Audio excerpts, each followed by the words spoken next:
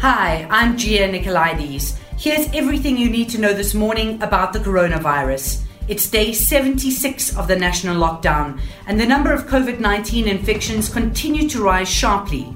We now have 52,991 cases, with another 82 deaths recorded in the past day. 61 are from the Western Cape, 11 from the Eastern Cape, and 10 from Gauteng. The death toll stands at 1,162.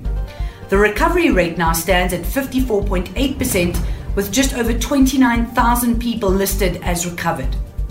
One of the contentious issues during the lockdown has been the ban on the sale of cigarettes.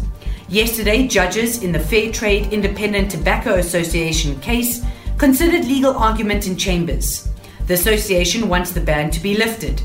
Today, oral arguments will be heard in the High Court in Pretoria, so there may still be hope for smokers. But responding to a written parliamentary question, President Cyril Ramaphosa said it's very hard to say when the ban might be lifted. As for alcohol, many people are still stocking up on booze, even though government says there's no truth to messages doing the rounds that the ban on alcohol sales will be reinstated. It's also important to note that spreading fake news is actually a crime under the regulations. The Eastern Cape's Premier, however, wants the ban to be reinstated and is lobbying the National Command Council to do so.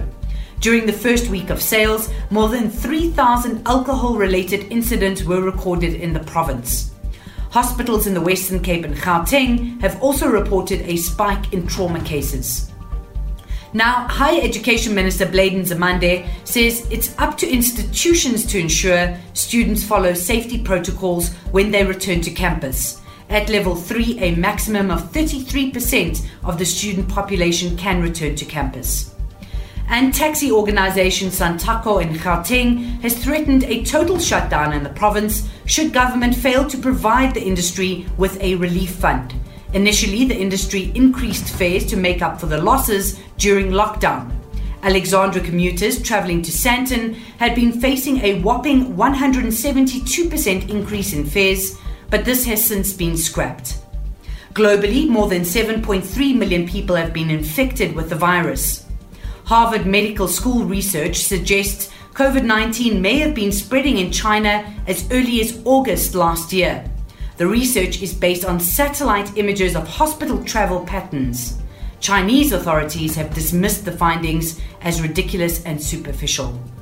For more on the pandemic, go to ewn.co.za/coronavirus, and remember to like, share and subscribe to our YouTube channel.